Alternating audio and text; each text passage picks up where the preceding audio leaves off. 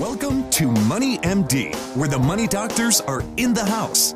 We're giving out prescriptions for better financial health and making smart decisions with your money.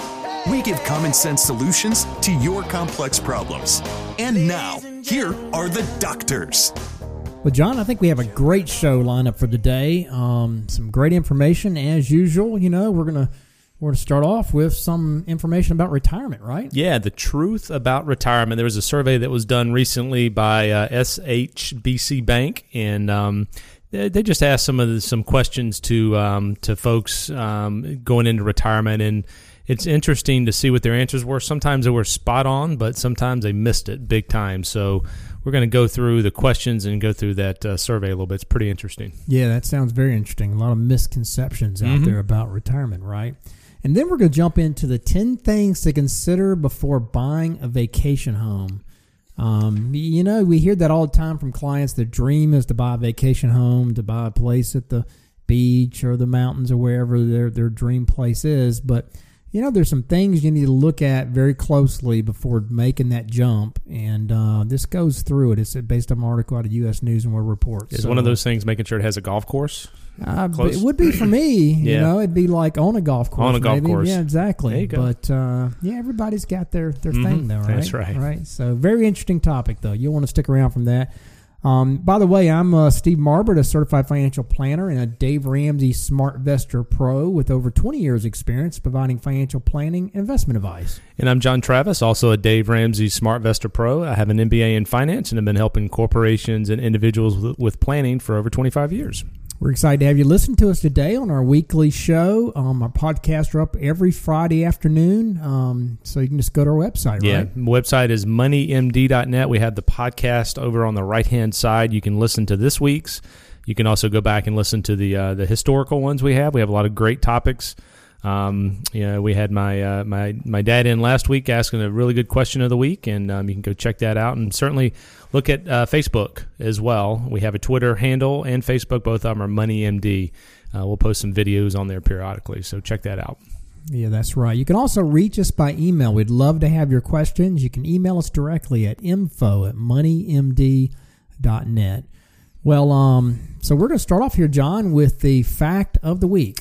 This comes from a Northwestern Mutual study, and this was done pretty recently. About half of 2,800 adults that were surveyed, they had at least $25,000 of debt. It doesn't say what kind of debt. Could be student loans, credit cards, autos, whatever. It does not include mortgage, mortgage debt. So that's just consumer-related debt, half of 2,800. And so I did some calculations. 8% interest rate on that would be about $500 a month. $500 a month. Wasting on interest. That's right. And if you instead, and you would pay that for 5 years, okay, you would have paid $37,000 in payment. So your interest would have been $12,000 down the drain. Wow. Nothing to show for it. Threw away $12,000 due to debt. And this is consumer debt. It is consumer. And if you would save $500 a month for 15 years at an 8% interest rate, you'd have $175,000. So when you're paying money to other people, you're not building wealth. Right, exactly. So this is primarily credit cards and cars, autos. Yeah, student loan probably. Student loans might be thrown in there, but for most adults, eventually they get those paid off. So, but people will run credit cards and cars for their entire life. They'll have those debts. Yeah, that's right. Never pay them off, So, yeah, I mean, I would have thought it would even been more, but that's a lot of money. $25,000 in debt, as you mentioned, a lot of interest that they're paying on that, like $500. And then the opportunity cost is even bigger. It is investing. Of course, we recommend they have no consumer debt. They pay off all their consumer debt, right? Quickly. Gazelle, like Dave Ramsey says. Exactly. So, yeah, interesting fact of the week. You don't want to be one of those people, half of adults, who have consumer debt. So if you're one of those folks out there, maybe you want to go to a Financial Peace University and figure out the method for getting out of it, because it can be done. Yes, it can. Absolutely. Okay, great. And that leads us up here to our first topic, and that is retirement education is not enough. The truth about retirement. That's right. There was a new study released by HSBC Bank this spring, and the good news is the answers are mostly on track. some of the answers were. But retirement issues are widely discussed in the media.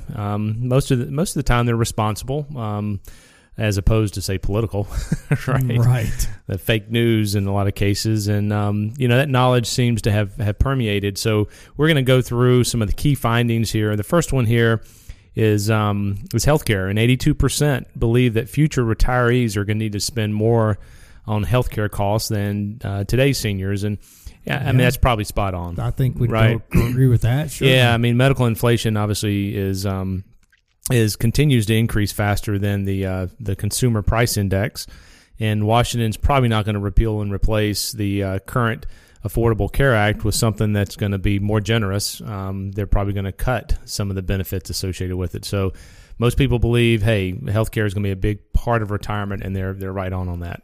Yeah, I think that's right. Here's another one that I think is right, and well, not necessarily right. I mean, national debt. They say 76% believe that addressing the national debt will cause the government to cut its spending on the elderly, Social Security and health care. I think the perception, I mean, the number sounds right. Most people believe that. I don't necessarily agree with that, and I'll go into that in a second. But, I mean, this also seems very likely as far as the perception is concerned. The federal government is quite capable of kicking the national debt can down the road. And, there's also the modest possibility that Washington will adopt a more European mindset and raise taxes to pay down the national debt while still maintaining retirees' benefits. But overall, I mean, that does certainly seem like a possibility. I personally believe that raising taxes is much more likely to happen than significant cuts, because that's what history shows. Mm-hmm. If you look at other countries, they don't make cuts until they absolutely have to. You look at Greece, Argentina, and countries like that. You don't get elected when you start. Exactly. Cuts. I mean, we can't even cut. The Affordable Care Act. You're not even seeing much will to cut those benefits that were just put in place.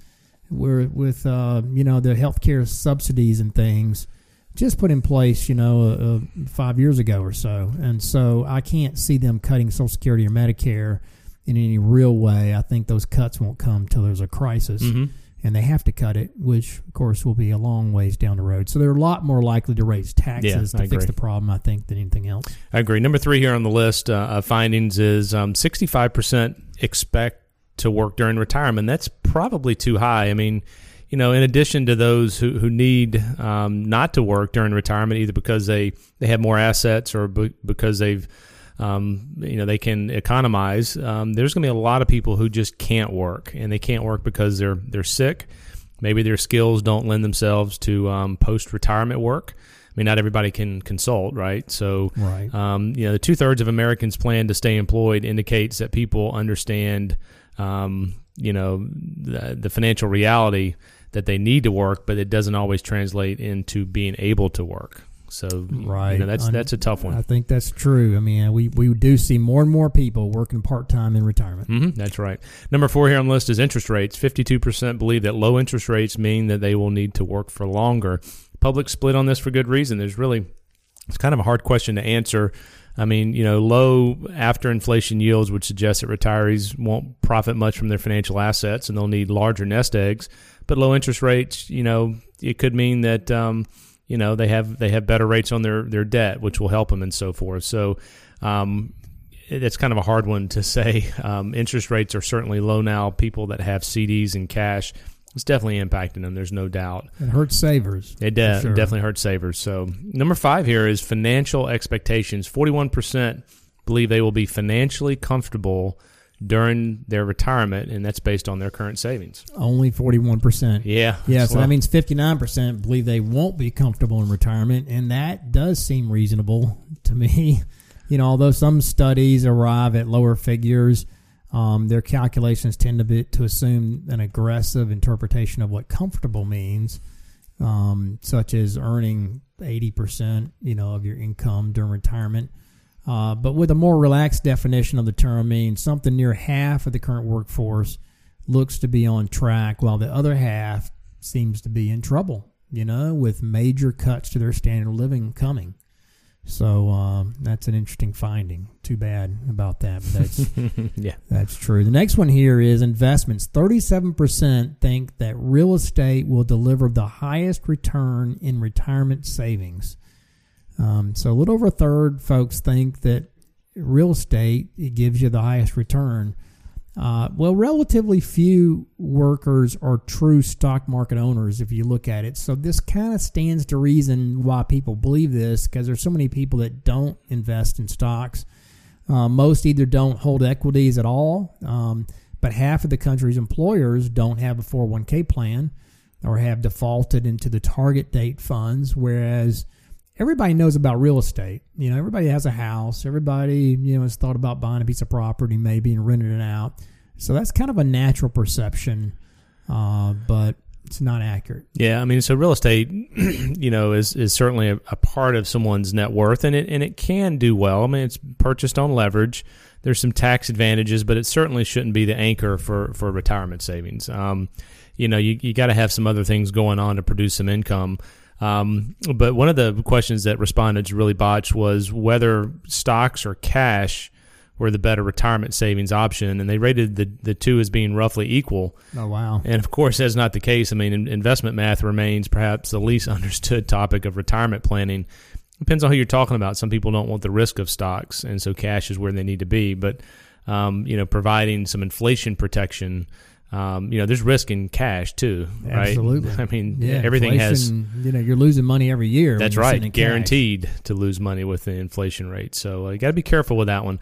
Number 7 here on the list is, the expected retirement age was 61, and today that average is closer to 63. So, most workers won't save what they need by the time Social Security payments even begin, so they have to work longer than that 61. And we do see people that have to work, till 66 or 70 in some cases, because every year that you wait on Social Security past the age of 62, it increases by 8%. So in a lot of cases, it makes sense to continue some form of work. Yeah, I think today's workers have a pretty good idea of how long, they'll have to stay employed when you start looking at these statistics. For the full time, and they'll likely need to work, after the official retirement date, as this study shows. And, there's going to be health care bills that are likely to go up, and they recognize that. They're not going to go down. They remain somewhat lost with the investment topics, and that's why half of the survey's respondents do expect to seek some sort of professional assistance when it comes to the investments. And I think, of course, we think that's smart because it's very, very complicated. Yeah, and, unfortunately, awareness is certainly up on financial topics, but awareness doesn't pay the bills. Americans seem to understand the retirement landscape pretty well per this survey, but, the action speaks louder than words. I mean, the median 401k contribution is only 6%. That's much lower than the 10+ rate that's needed for most people. And, Dave Ramsey and we believe 15% should be the target associated with it.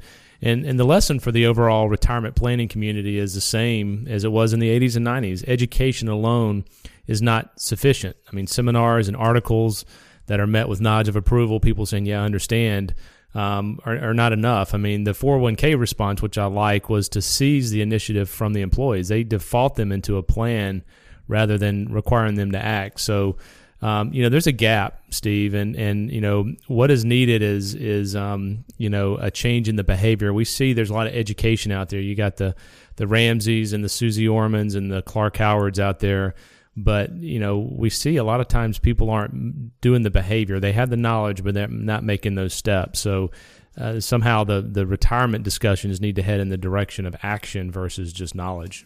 Yeah, that's exactly right. I mean, I think the survey points out some good gaps in that between actions and knowledge. People tend to understand the plight they're in, but they're not doing anything about it, John. Yeah, right. So, it's time to get out there and do something about it. So speaking of which, that brings us up to the question of the week. Yeah, this question is from a small business owner that has 10 employees, and they want to set up a retirement plan as an employee benefit. What are my options? A couple of different options. We'll start off with probably the better one is the simple IRA plan. It's made for small businesses, less than 100 employees. You basically provide a 3% match if the person contributes. If they contribute zero, you don't have to put any in. Right. So it's a way that you can sock some away. There's a tax benefit today for putting it into the simple plan. Very easy to administer. There's no Department of Labor type regulations that or Form 5500 that you have to fill out. So that's a good option. So there's no administrative cost with That's that right. one. That's right. And people can put in $12,500, or if they're over 50, up to $15,000 per year this year as an employee deferral from their salary. So that's that's a great option. It's a great option. Another option is 401k. It's a little bit more gets more complicated, intensive from an administration standpoint. If you have 10 employees, simple IRA is going to be a reasonable way to go. Yeah, definitely. Yeah, there's 401ks, there's profit sharing plans. You can put more money in them. They get obviously a lot more expensive. You're looking at least several $1,000s a year in administrative cost, but you can get more money in them. So, the options are kind of expound from there. But those are the two main ones, though. So, great question of the week. Okay, and that leads up to our next topic, and that is the things to consider before buying that dream vacation home. John, we hear this over and over. Everybody wants to own the dream home. They jump into it, but then maybe after they've owned it a couple years, they start having second thoughts because it's not exactly what they thought, or else it's more expensive than they thought. It's not as good of an investment as they thought. So here are some things to look at. As you lug your ski gear to your favorite resort for the umpteenth time, or you search VRBO, for lodging near your favorite beach again, maybe you think life would be a lot easier if you had your own vacation home. Vacation home sales, they peaked at 1.1 million in 2014. That was the highest number since the Association of Realtors began collecting data back in 2003, before dropping off the past few years as prices have skyrocketed for vacation homes. So demand has kind of outstripped the supply here recently. And vacation home sales were made up 21% of residential transactions in 2014. It's a big number. So, big number. A lot of people are doing it. Yeah, and while owning your own vacation home may make logistical sense, I don't know about the financial sense. It just depends. But it's not a decision to be entered into lightly. Experts say it takes that for a lot of people, it's a matter of dollars and cents. It's not a matter of dollars and cents. It's really a matter of experience. And there's a lot of pride and joy in owning your own vacation place, and that's why a lot of people do it. Yeah, for most people, money will certainly play a big role in that decision. Baby boomers who have sold their family homes for cash may choose to invest some of that cash maybe in a winter home in a warm climate and other future retirement destinations. And in some cases, they may homeowners don't rent out their properties, but may move from one home to another. So they're kind of hopping around based on the weather. Maybe they have family up north and they choose to live up there during the summer. Others may buy a vacation home with the idea of renting it when they're not using it to help defray some of the cost, and say some may not be able to afford a vacation home unless they rent it out. So a lot of different scenarios we see out there, but definitely money is going to play a role in this decision. Yeah, definitely. They give an example in this article of a guy, Rob Stevens, and his family who bought a 3-bedroom condo in Vail, Colorado in 1999 with rental income in mind. Having a getaway place in the mountains was a big motivator, he says. When he started, he really liked that he really needed to rent the place to make his mortgage payment. To him, owning his own real estate in Vail was a long-term good investment, he thought. And maybe it's turned out that way. But he's the manager of Alvalaga Girl. Okay, anyway, My Lodge Tax is a company that helps owners with local lodging tax laws. So that's another aspect to think about. If you can rent your place out, there's local lodging tax laws to deal with. But yeah, if you want rental income, it's important to choose a home that can be rented at a frequency that you need to cover expenses. And that means choosing a community that allows vacation rentals, and then making sure that you're set up to take advantage of the rental potential from furnishing the unit to having a plan for advertising and handling tenants. You need to know before you buy it whether you'll rent, what you need, how much you need to rent it, and whether you'll be able to rent it enough to cover your expenses. So here are 10 things to consider when looking for vacation homes. First one is, of course, can you afford it? Rental real estate is not a liquid investment.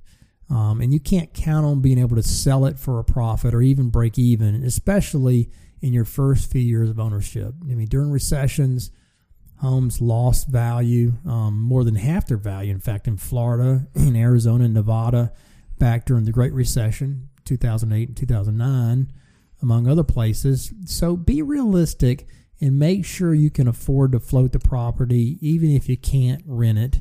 You know, there are likely going to be times when rents will be slack or it'll need repairs, and affording it shouldn't be a close call. Yeah, so you got to make sure you know the rules. I mean, not all homes can be used as rental property. Some homeowner or condo associations, they may set the rules for rentals, as may some cities. I mean, some resorts may require you to use their programs, which set standards for interior furnishings and amenities, where the property handles the logistics for a percentage of the rent, so they manage it for you. So if you plan to rent out your property, you got to know these rules before you buy it, because these rules can drastically change your cost and also affect your cash flow as well. Absolutely. And also make sure you calculate all the cost. I mean, the actual purchase price is really only part of what you're going to need to spend. You know, you're also going to have to pay utilities. You're going to have the HOA or condo fees, property taxes, insurance, cost of furnishing a new home, down to the spoons and forks. And if you're in a resort area, you may also need or want, skis, snowboards, kayaks, water toys, bikes, or other gear that typically goes with such a resort type property like that. Items like those that are used by renters, they won't last nearly as long as they would if you're using them yourself. So count on replacing those items every couple of years. Yeah, I have. I know some folks that own a beach house down in Edisto, okay. And when the hurricane came through last year, major property damage, wow. And they had homeowners insurance, but you'd be amazed at what is not covered by homeowners insurance. They had to repaint their house because of the debris and the sand blowing and so forth. That wasn't covered. They ended up putting probably $75,000 into that home. My goodness. So when you're on the beach or wherever, there's going to be one-time events that you got to be prepared for. Exactly. It's hard to estimate what that is. I mean, and the wear and tear being on the beach is mm-hmm. extraordinary. Mm-hmm. Yeah, my grandmother used to have a house there, and we were working on it all the time. Yeah, right. I mean, screen doors every year. You'd have to replace screen doors. It was crazy. It really was. Next here is be realistic in your expectations of rental income. Yeah, I mean, renting out a vacation home comes with expenses. You're going to need to pay for cleaning between tenants. That may be included, but then there's advertising. There's perhaps property management fees if you're not managing it yourself. If you're part of a resort rental program, they're going to take a percentage of your rents.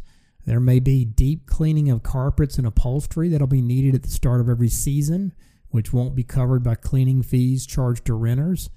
Canvass your neighbors before you start to get an idea of how often they're able to rent their properties and for how much. You also need some real data, so ask the seller for rental records going back 5 years before you purchase a rental property. Yeah, another one on the list here, Steve, is to know how often you're going to visit. I mean, if you don't rent out your unit, you want to make sure that you will visit enough to make the purchase worthwhile. So pick a place that you love and you want to return to frequently, and you don't want your home to sit unoccupied for long periods. And if it's not rented, you'll want to plan to go up there every month during peak season, maybe every 2 months during the off season.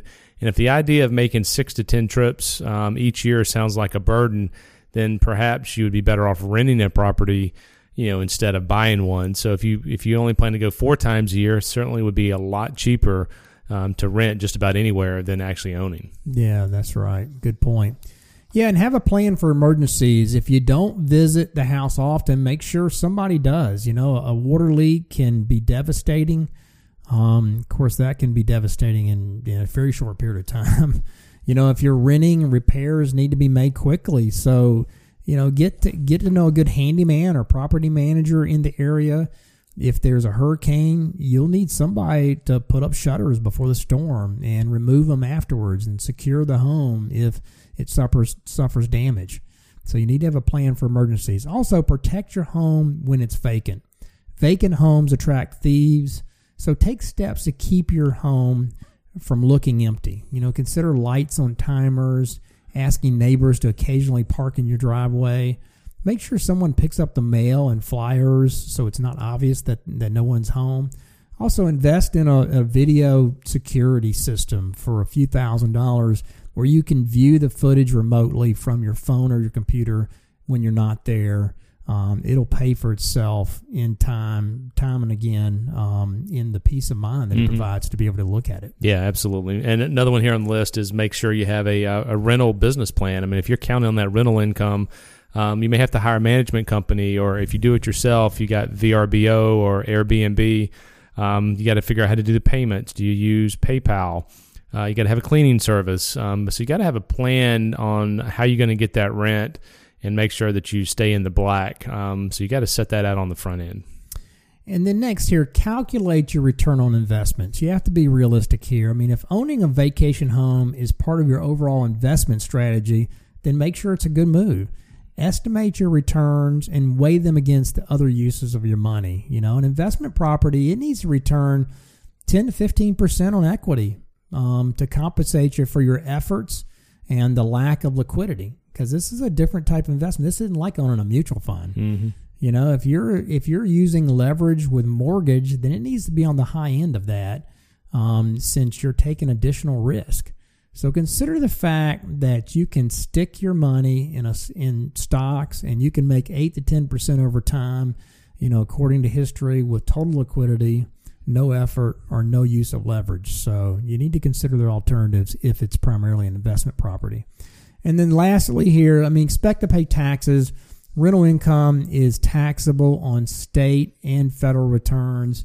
Though most vacation homeowners, they won't earn enough after expenses to face a big tax liability, you still need to be mindful of it. And so if you're are doing short-term rentals, usually less than 6 months, your state and county will consider you an innkeeper and expect you to collect the same lodging taxes that hotels collect, and will pay those to the appropriate authorities. So if you're renting a home, an apartment, a room, you're basically running a mini hotel with the same rules, varying by state and county. So in Fort Lauderdale, Florida, for example, there's 11% tax that's due, a 6% state tax, 5% to the county. So, there's 11% tax. So this is not an insignificant factor. Make sure you understand all those factors and factor that into your plans and into your financial considerations for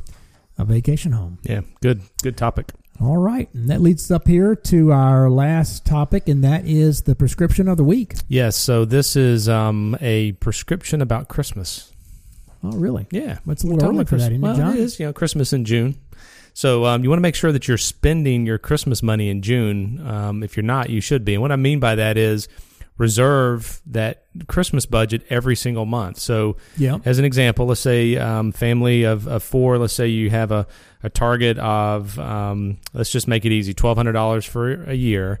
You would want to save $100 per month. It's like the old Christmas club. Right. It's a very simple concept. You just got to budget it. Not a lot of people do it. So that $100 in January and February and March, you put it into a separate account, set it aside, and you technically spend it from your budget so you're not spending it on something else. And so when Christmas comes, you have that money sitting there and you can go spend it. Yeah, I think that's a great idea. I'll one up you. I think you should even actually buy the presents early. Well, there you go. Sales. How about the back to school sale? It starts in August. Father's Day just happened. Sales. Yep. You got these sales. It'd be a great time to have that list, prepare for it early. Mm-hmm. Not only save the money, but actually buy the presents on deep discount sales. There you go. I like it. You one up me. There you go. There you go. So that's the prescription of the week. All right, and that brings us to a close for this week's edition of Money MD. Tune in next week for more prescriptions for your financial health. Check us out on our website, moneymd.net.